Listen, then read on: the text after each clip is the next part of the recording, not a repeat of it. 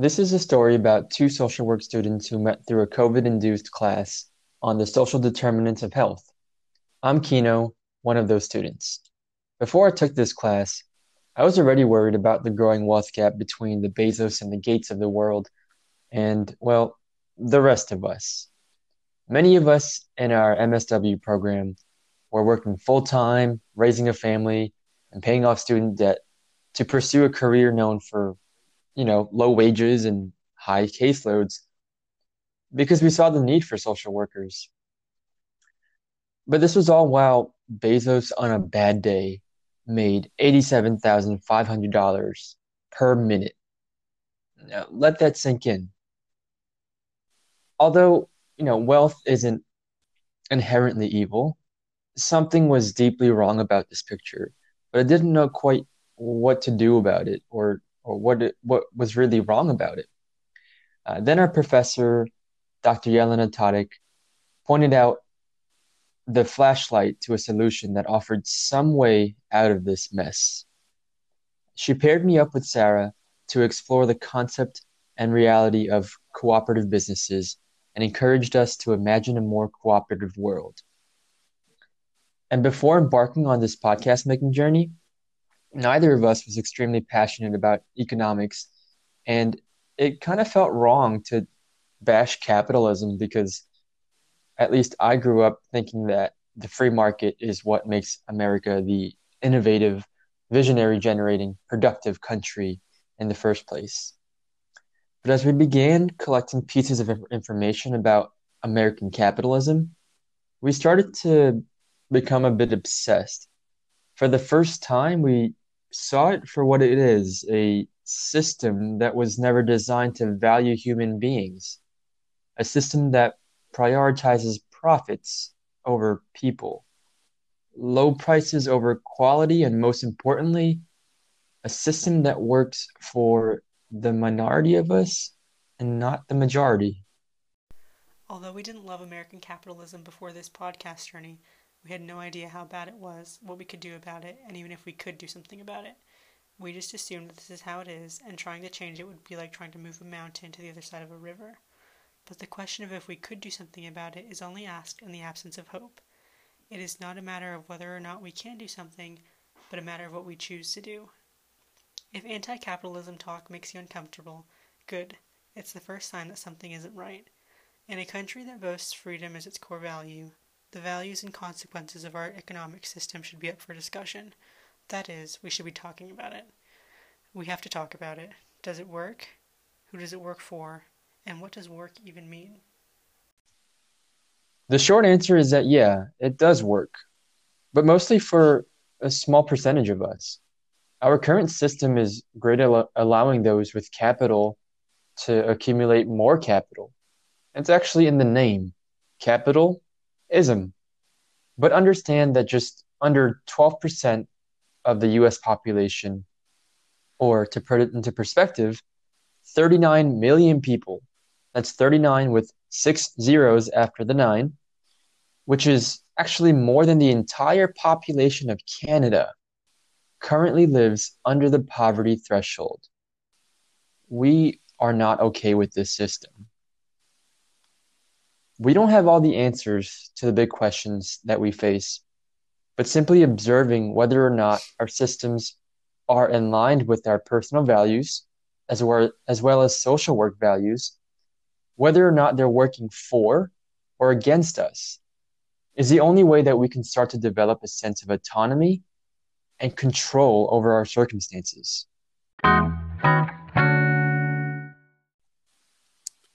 If you're going to invest the next 30 minutes of your time listening to this podcast, we want to make sure that you know exactly what to expect.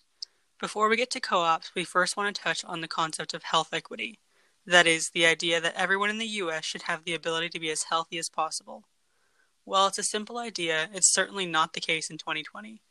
We will also take a look at how the COVID-19 pandemic has worsened these health inequities. And we'll discuss co-ops, or cooperatives as the long name. They're an alternative to the traditional corporate structure that dominates American capitalism today.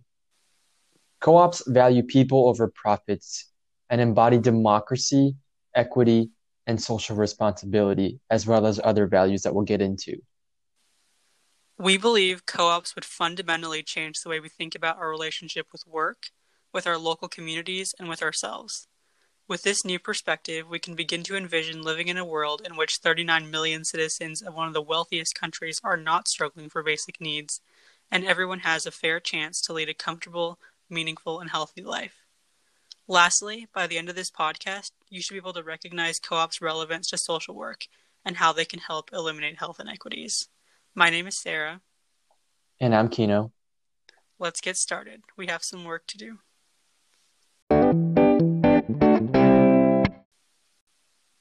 Before diving into the world of cooperatives, we want to set the stage by elaborating on the concept of health equity and how COVID-19 has made these disparities so much more evident.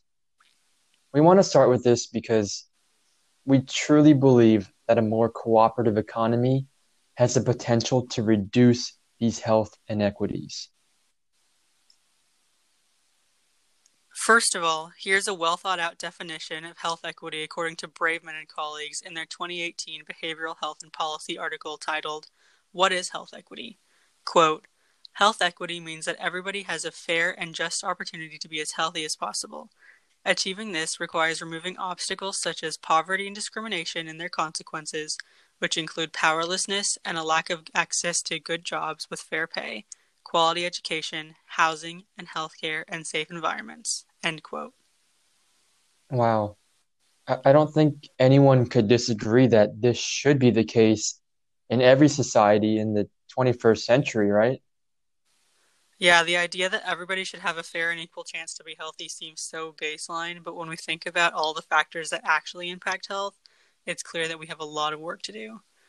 So how do we know that health equity doesn't exist in the US today?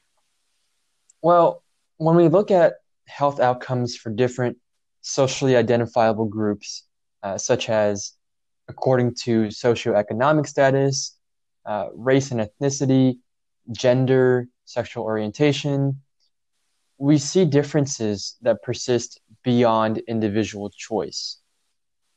What exactly do you mean by SES, socioeconomic status? Yeah, by SES, I mean a combination of someone's education, income, wealth, and occupation. Research has long shown that higher SES correlates with better health outcomes, not only in the US, but in other societies over time as well. And I know that you've done some digging into SES as well as a social determinant of health. What connections did you find? Well, low socioeconomic status can impact people in a lot of different ways. Take educational attainment as one example.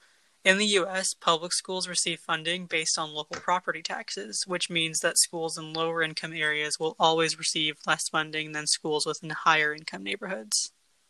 So, this policy essentially makes it harder for those in less wealthy neighborhoods to achieve the same level of educational attainment compared to those in more affluent neighborhoods?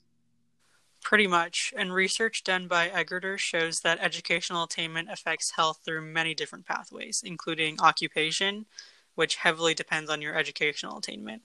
Typically, higher levels of educational attainment open the door to better working conditions, more work-related resources such as health insurance, sick leave, and wellness programs, and of course, higher income.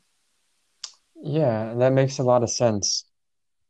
And when you think about the relationship between income and health, it's so much more than just access to medical care. And of course, medical care is definitely important for health, but it alone doesn't explain the gradient that the research shows us about the positive correlation between income and health. Braveman and colleagues in 2010 made the point in the American Journal of Public Health that income and education offers, quote, access to a range of opportunities and resources that shape health through myriad, often complex pathways and physiological mechanisms, end quote. One of these pathways is through various working conditions. Some jobs are just physically more dangerous than others. Whether this is through exposure to hazardous materials like toxic chemicals and COVID-19, or by proximity to heavy machinery, your working conditions really matter for long-term impacts on health. Hmm. Also, it's important to note that these types of jobs are statistically more likely to be held by economically disadvantaged populations, adding to their already heavy allostatic load. That's really well put. There are so many factors outside of just healthcare that can directly impact a person's health. Another thing to consider in this conversation is the intersection between racism and health, which is really critical to understanding health disparities overall. Historically marginalized populations have a disproportionate burden of health issues such as diabetes, cardiovascular disease, asthma, HIV, morbid obesity, liver disease, and kidney disease. For example, African American women who are, by all objective measures, of high SES, their rates of infant mortality are still significantly higher than that of white women. The Maternal Mortality and Morbidity Task Force and Department of State Health Services joint biennial report issued in September of 2018 calls critical attention to Black mothers dying at 2.3 times higher rates than white women, regardless of their income, education, marital status, or other health factors.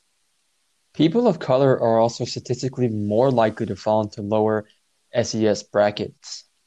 In 2014, it was reported that 39% of African American youth and 33% of Hispanic youth were classified as living in poverty, more than double the percent of the white population. In 2017, the American Psychological Association reported the unemployment rate among African Americans to be almost double that of the white population, and that African American men working full time only made 72% of the income that white men did. These numbers are outrageous, but it makes sense in the context of slavery, Jim Crow, redlining, and racial capitalism. All of this alone is alarming enough, but it doesn't even take into account the trauma caused by everyday discrimination that people of color continue to endure. This can cause lasting trauma and psychological damage that can often go untreated, making racism a very real threat to long-term health and well-being of an already vulnerable population. Within all of these factors is also the underlying common issue of stress. As reported by the World Health Organization, social and psychological circumstances can cause long-term stress. Continuing anxiety, insecurity, low self-esteem, social isolation, and a lack of control over work and home life have powerful effects on health. Such psychological risks accumulate during life and increase the chances of poor mental health and premature death. This combination of factors is referred to as allostatic load, which can be defined as the wear and tear on the body that accumulates over time as a result of chronic stress. Stress is really easy for us to disregard as part of the human experience, but levels of stress really vary drastically between people. Not to mention that there are huge disparities in access to resources to help people cope with stress in healthy ways. It's not like we That's learn how to cope with stress in school. It's not taught in schools. So if it's not taught in schools and it's not taught in homes, then where can we learn to cope with stress? that's true. People are constantly being overloaded with stressors and are not often given the tools to cope. A lot of times in our culture, stress is also preventable. Occupation related stress is a really big example here. Job related stress can come from so many different areas. It's also easy to forget that there are psychological factors associated with work that can contribute to mental health issues and chronic stress. A huge one is a lack of job stability, which has been shown to correlate with high blood pressure.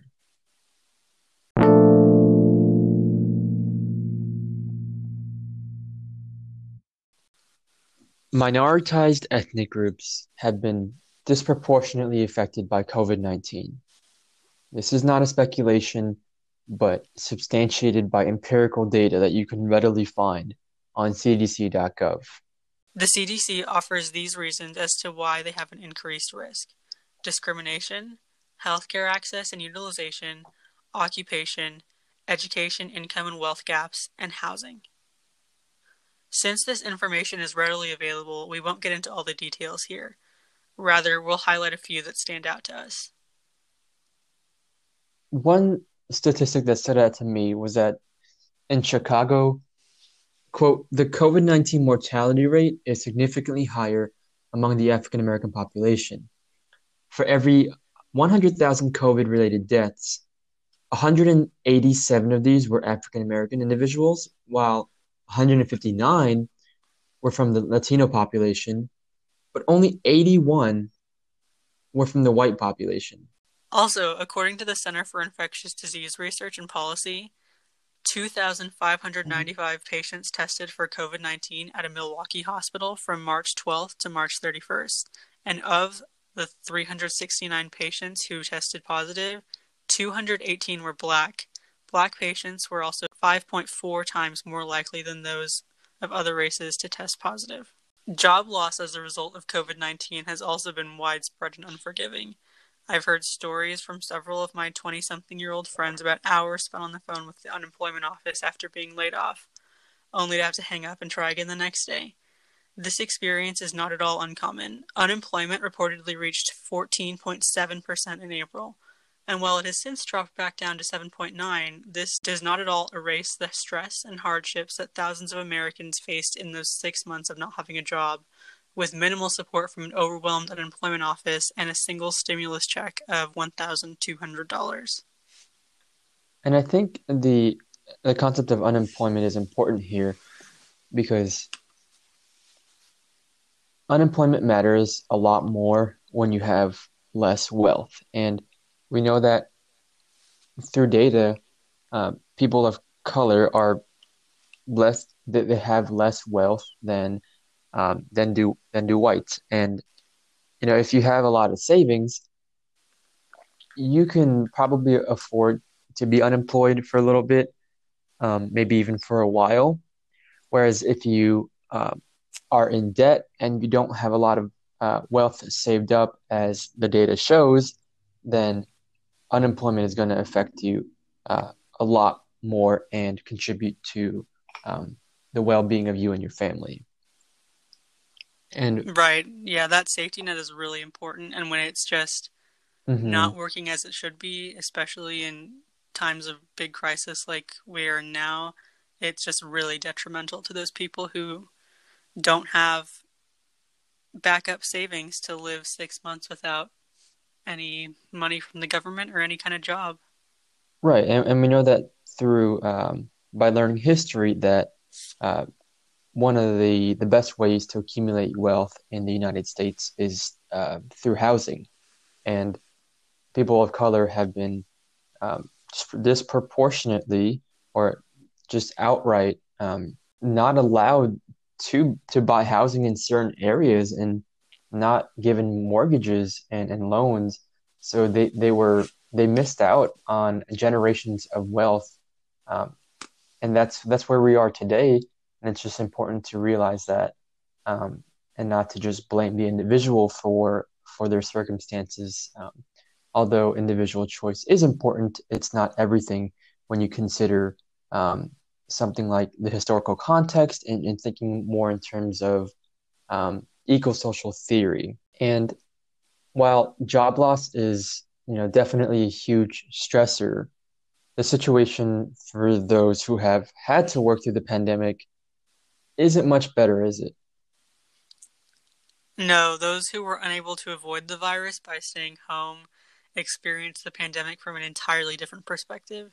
These essential workers had to adapt to changes brought by COVID while also enduring the panic of the masses and also worrying about their own well-being and the safety of their family.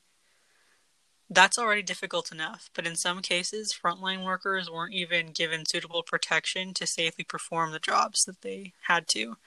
It was reported in May that only 16% of large grocery store employees had access to masks, which is, as we know, one of the most basic protections for working through this pandemic. Making this worse is that people of color are also statistically more likely to be frontline workers, putting them at higher risk for exposure. That's crazy. And, I didn't realize this at the time when social distancing was first beginning to be a thing, that social distancing is actually a privilege.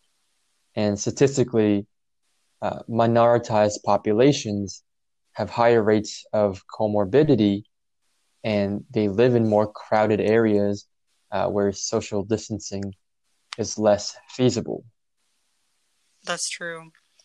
Pre-COVID, health disparities between ethnicities and classes were already pervasive across the country, but this pandemic really serves as a reminder that these disparities define the state of our nation. It urges us to do better, to acknowledge the failing system, and to work to improve it so that we can live in a place in which everybody has a fair and just opportunity to be as healthy as possible. So, how can we begin working toward eliminating these inexcusable disparities?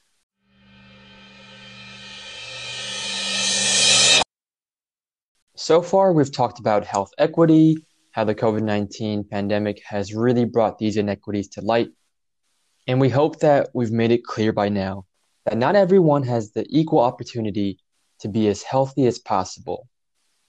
And now we'll get into the good stuff, the light at the end of this long, dark tunnel, co-ops. Co-ops have an extensive and fascinating history.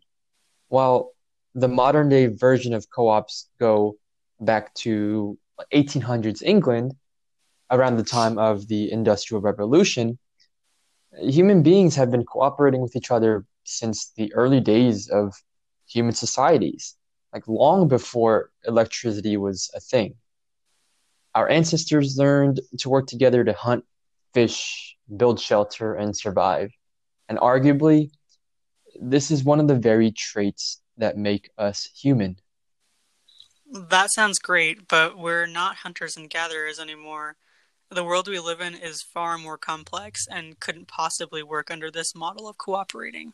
You're right, today's societies are much more complex. But just as human civilization has become more complex, so did cooperative economies. Let me take you to a region of northern Spain called the Basque Country. Here, the population is over 2.1 million, and more than 81,000 people work for the Mondragon Corporation. And although this sounds like a scary big company, it's actually a co-op. More specifically, Mondragon is one of the largest corporations in Spain and is actually a business group made up of 98 self-governing co-ops. Their website reads, quote, "We are a dedicated group of people with a cooperative identity, forming a business group that is profitable, competitive, and enterprising, capable of successfully operating in global markets. Our organization uses democratic methods in its corporate organization, and its aims are employment, the personal and professional achievement of its workers, and the development of its community." End quote. That sounds like an ideal standard that all businesses should strive for. And the size and success of Mondragon really shows that businesses don't have to sacrifice the well being of their workers in order to be prosperous. Yeah, it's the ultimate example of what co-ops can be and what they can do.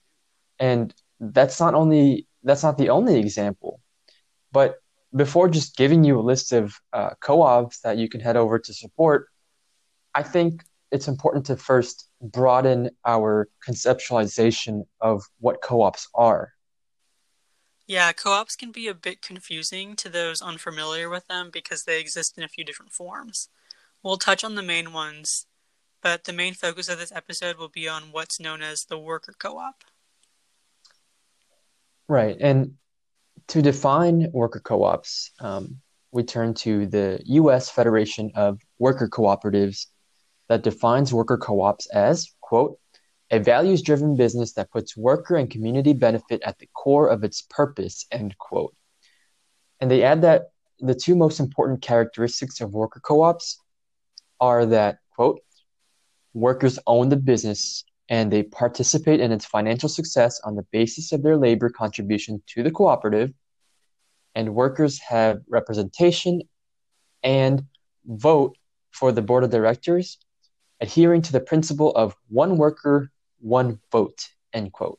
So basically, if you work at a worker co-op, you're not just an employee collecting a paycheck, but a part owner of the business.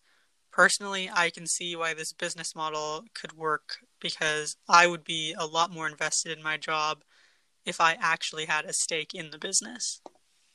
Right. It just makes so much sense. And I think that a growing number of co-ops in the US speaks to this common sense philosophy.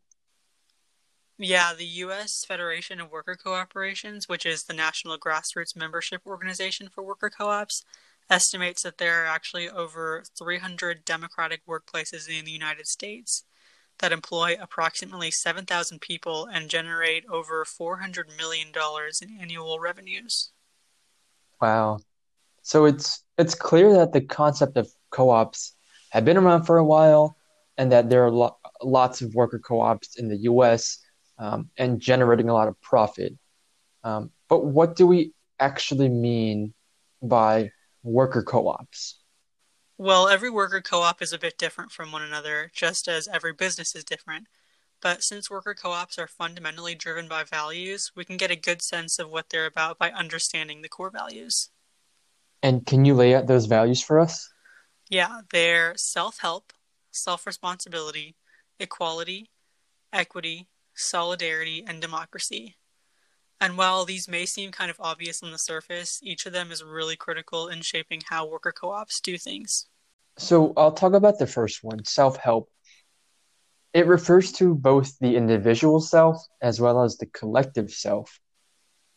And it means doing the most you can to meet your needs given your circumstances before seeking help.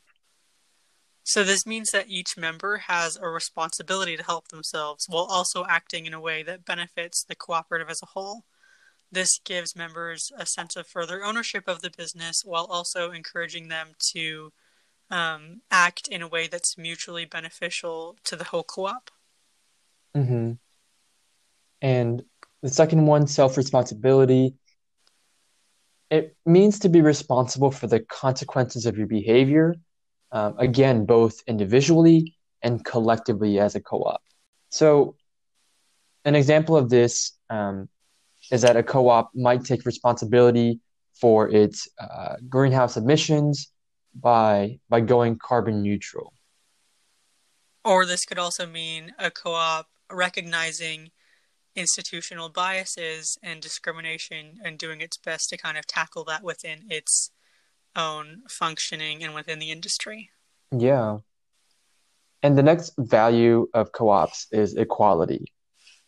In the words of the late Sid Fabenhusky, a prominent and loved co-op advocate, quote, equality as a value flows from the traditional wisdom that each person, irrespective of talent, skill, or appearance, possesses an intrinsic value and thus, as a human, is of no greater or lesser value than anyone else, end quote.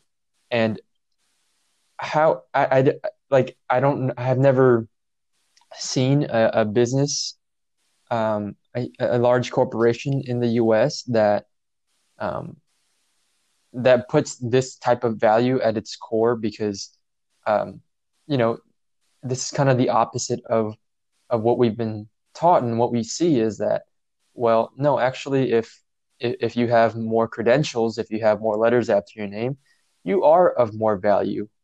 So it's just kind of a crazy, it's kind of a new concept. Yeah, just valuing people for being people, not for, like you said, their credentials or education or anything else like that. Yeah. Yeah. So equity is a co-op value that refers to the protection that members of co-ops have through the ownership of corporate property and assets which allow for fairness within the ways authority is expressed over members. In other words, each member of a co-op, regardless of job title, owns an equal share of the company, and this allows for all voices to be heard equally when making big decisions. The value of solidarity, as described by Sid Fabhashki, quote, refers to the respect and dignity with which the individual persons of a community relate to one another. It is a relationship that grows out of each person seeing the other as valuable as the self. End quote. He goes on to explain that solidarity encompasses this crucial concept of interdependency and community. Last but not least, co-ops operate on the value of democracy.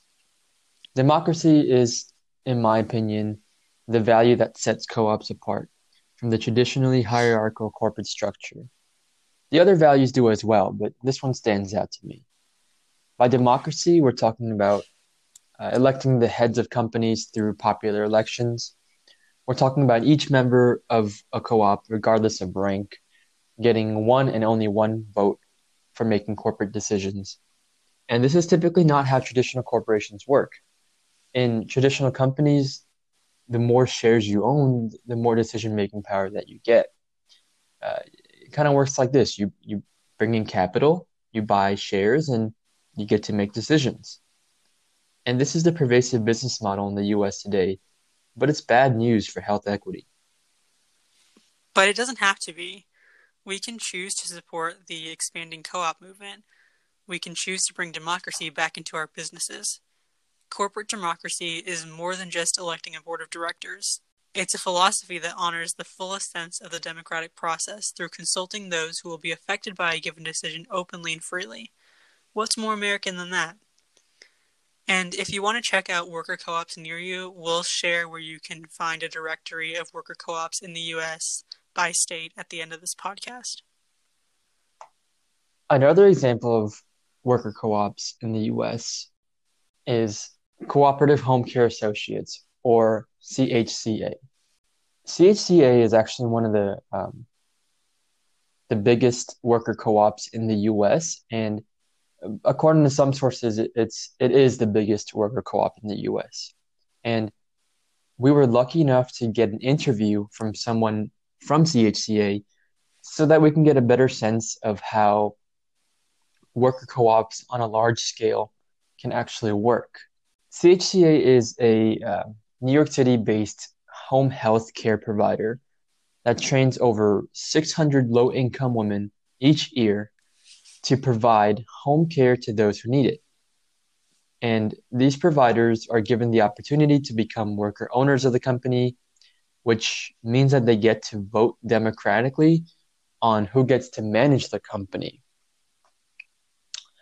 To make sure that power stays in the hands of the frontline workers, so the women that are providing the aid, the board of directors is always majority healthcare workers.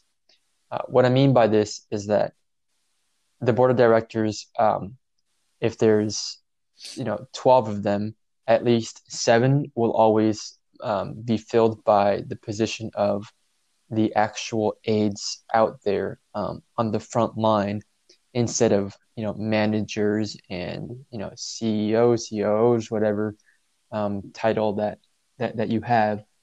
And CHCA, using the co-op model, it flips the traditional idea that workers work under the boss. Rather, in this case, the boss works for the workers. That's a really good example also of how co-ops can work to really bolster already vulnerable populations. Mm-hmm. So what other kind of co-ops are there out there? Well, roughly speaking, there are 4 main types of co-ops. There's the housing, consumer, producer, and what we've been talking about, the worker co-op. Producer co-ops, which are a cooperative way for producers, typically in agriculture, to band together to bring their goods to the market. This way, even small farmers get a chance to market their goods without any need for outside investors, which can complicate how they run their farms. Farmers in a co-op make decisions together and share profits among all members rather than outside investors. There's also a big community investment piece in this.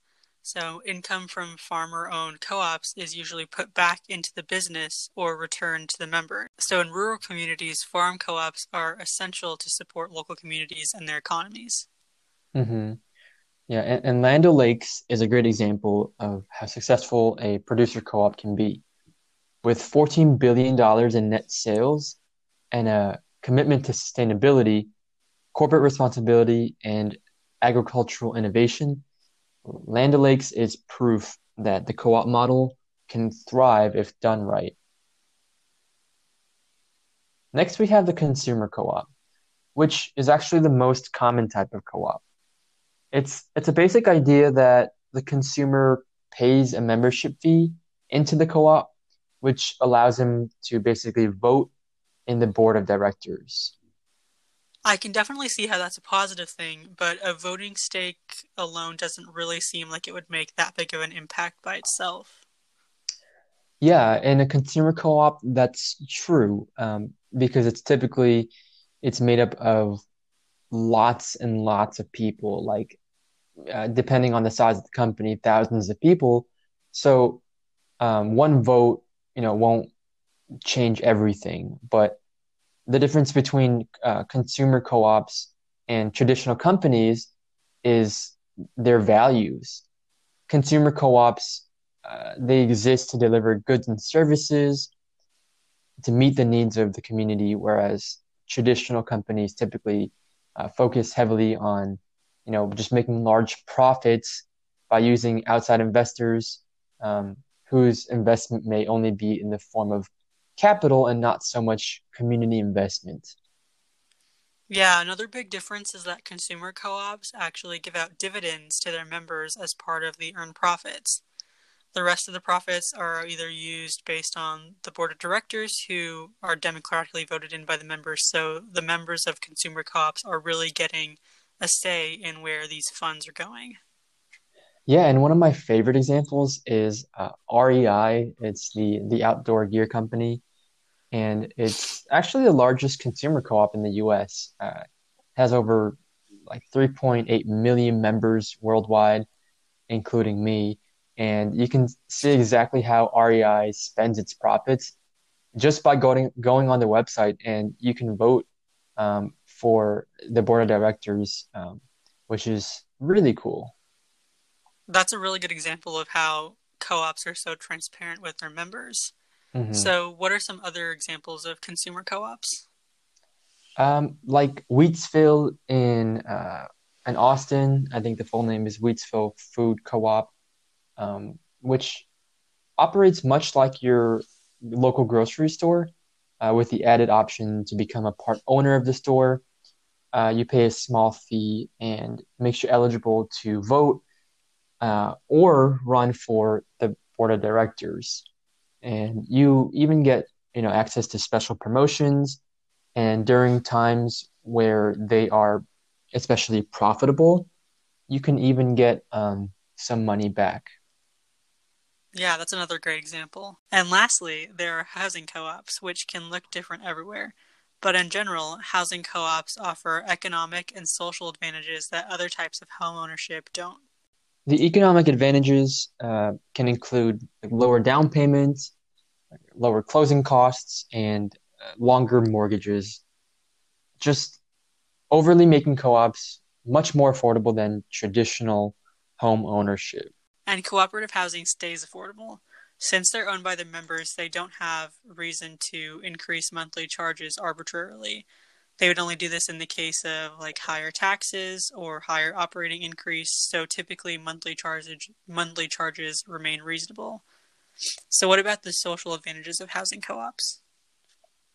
Well, one of the biggest differences is that the elimination of outside landlords, which offers more control over your living environment, and the security of tenure that's not really available in traditional rental housing.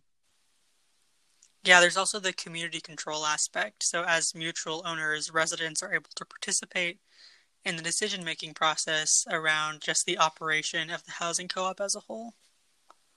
Yeah, and this is a big difference from other types of housing, that, tenants don't really have a say in what the landlord does with their property because members own the housing co-op and collectively they can, remain in their homes for as long as they want, and as long as they meet their monthly obligations that they've all agreed upon, um, and they cooperate with the bylaws and the rules and regulations, um, they get to stay and keep making the decisions.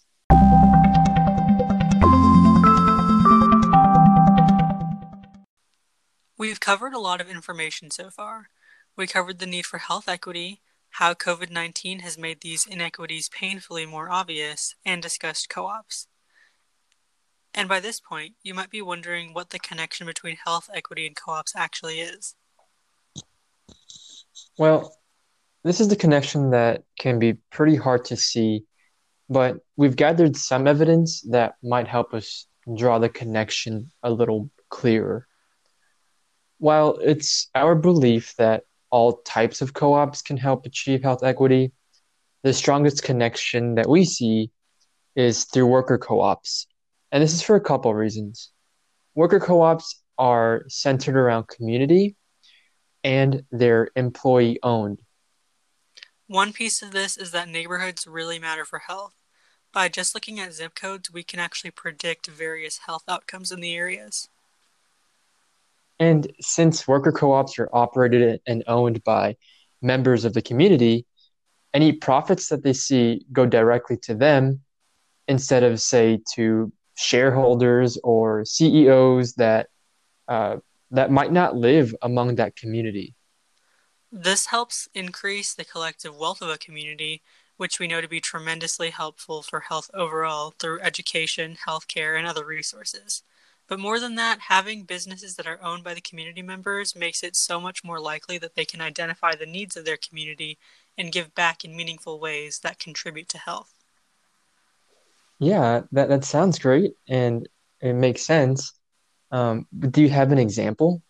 Yes, actually, Wheatsville, which we discussed earlier, has done a really good job of looking out for their community and for their employees. Since COVID started, they reinstated this program they have that's $5 grab and go dinner, and it provides healthy meals at a reasonable price to people Mm. who need it. And also, in an interview with the Austin Chronicle pretty recently, a manager from Wheatsville also spoke to how they've been taking care of the employees, saying, quote, at a time when so many Austin businesses have been forced to close their doors and huge portions of the community have been laid off or furloughed, an important part of serving the community is protecting staff jobs. Staying operational and getting food to people who need it is how we can best do that. End quote. That's cool. I've been to Wheatsville, and knowing this actually makes me want to shop there more. Okay, so worker co-ops are invested in the community, which improves the health of individuals in the community by keeping the money local, and that opens up more doors to better resources and also by giving back to the community in meaningful ways. How else can worker co-ops help achieve health equity? Good question. The other piece of this is the difference between being an employee and being an owner. As a part owner of a worker co-op, you get to call the shots. You get to have your voice be heard. So, one member, one vote. Exactly. But how does this reduce health inequities? Traditionally structured hierarchical companies often follow worker protections set by the government. So, in other words, too often companies do the bare minimum to protect their workers.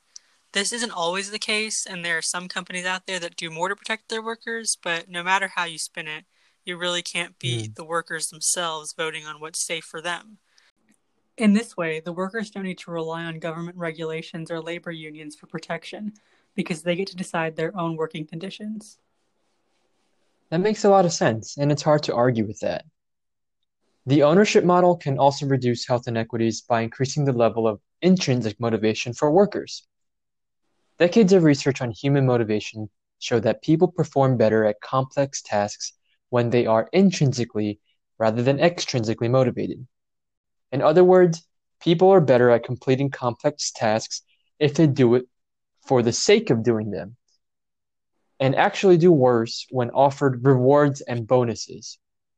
In fact, and some studies show that the higher the reward in some cases, the worse people performed. And this can reduce health inequities through many different ways, including a higher sense of autonomy which is shown to increase job satisfaction, which has implications for not only allostatic load, but for the long-term benefits of the business itself, which in turn has many implications for individual and community health. That makes a lot of sense. Yeah, I definitely would feel more motivated and just overall better about my work if I have that piece in Mm-hmm. business decisions being made. So another implication of this is job security, which is especially important during times of crisis like we're currently experiencing. So instead of simply letting people go, as we've seen businesses do so frequently throughout the pandemic, the democratic structure of cooperatives allows for a collective decision to be made about how to navigate difficult times and keeps the focus on the well-being of the workers and the community. How individual businesses choose to navigate the pandemic will look different for each co-op, but the point is that no one needs to fear for their livelihood. For a lot of people, job security can mean maintaining health insurance, which is, of course, crucial to getting financially reasonable medical attention if necessary, and is especially important during a crisis like the pandemic. It also means you don't have to worry about meeting basic needs in the same way that those who were laid off do. This takes away a significant amount of stress, especially in times like these, which are already stressful enough, and just overall reduces a person's allostatic load. Which we know to be harmful to health. Bringing this section to an end, we want to share one last piece of evidence with you, and it comes from the International Journal of Health. It turns out, Sarah and I aren't alone in seeing the connection between co-ops and health equity. Chang and Fraser argue, quote, that the cooperative model is superior to other business modes in promoting social justice and equity is beyond question, end quote.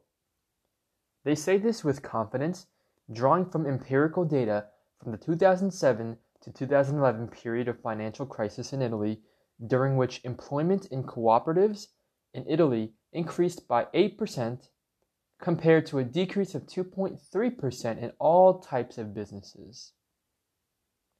Beyond health equity, co-ops are good for the economy, they're good for businesses, and they're good for us.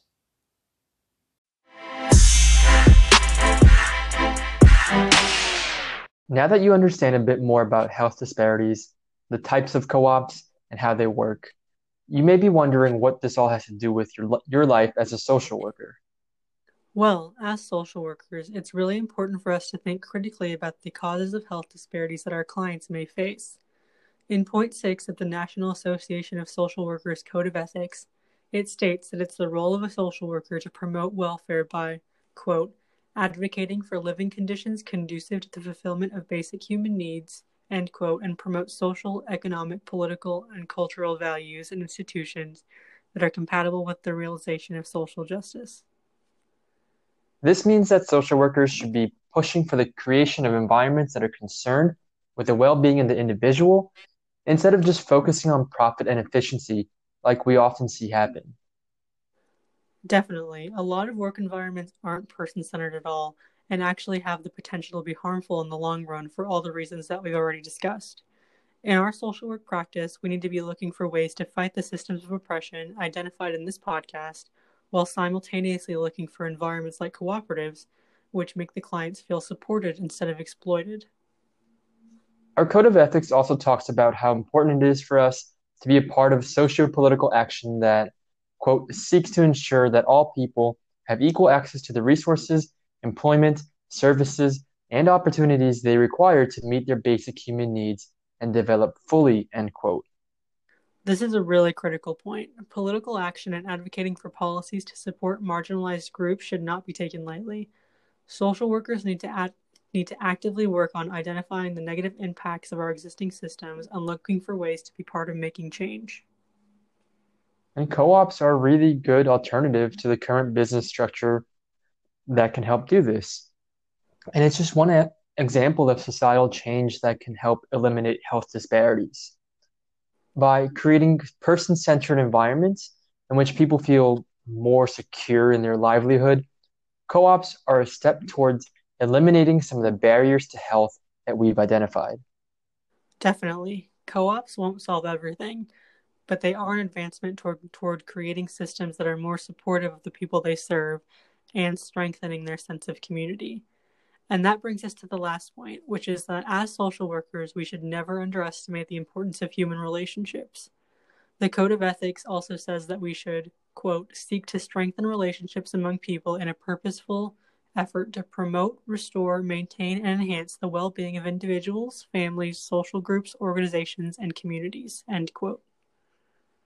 Yeah, and that's basically one of the main goals of co-ops, which is to take institutions that have been historically been points of stress and replace them with communities of support. Exactly. Cooperatives return autonomy to the people they serve and create spaces that feel safe and supported, allowing for relationships that are mutually beneficial to all members of the community to flourish. We know that co ops aren't a magic bullet to achieving health equity. It's going to take a lot more than that. Co ops are just one component in a holistic approach to health. But we want to help you imagine how differently your city may feel, how much healthier it would be if all businesses adopted some of the co-op values, focusing on uplifting people and communities over profit. So to find worker co-ops in your area, visit www.usworker.coop/directory. Another great resource for finding specifically food co-ops is www.grocer.coop/COOPS.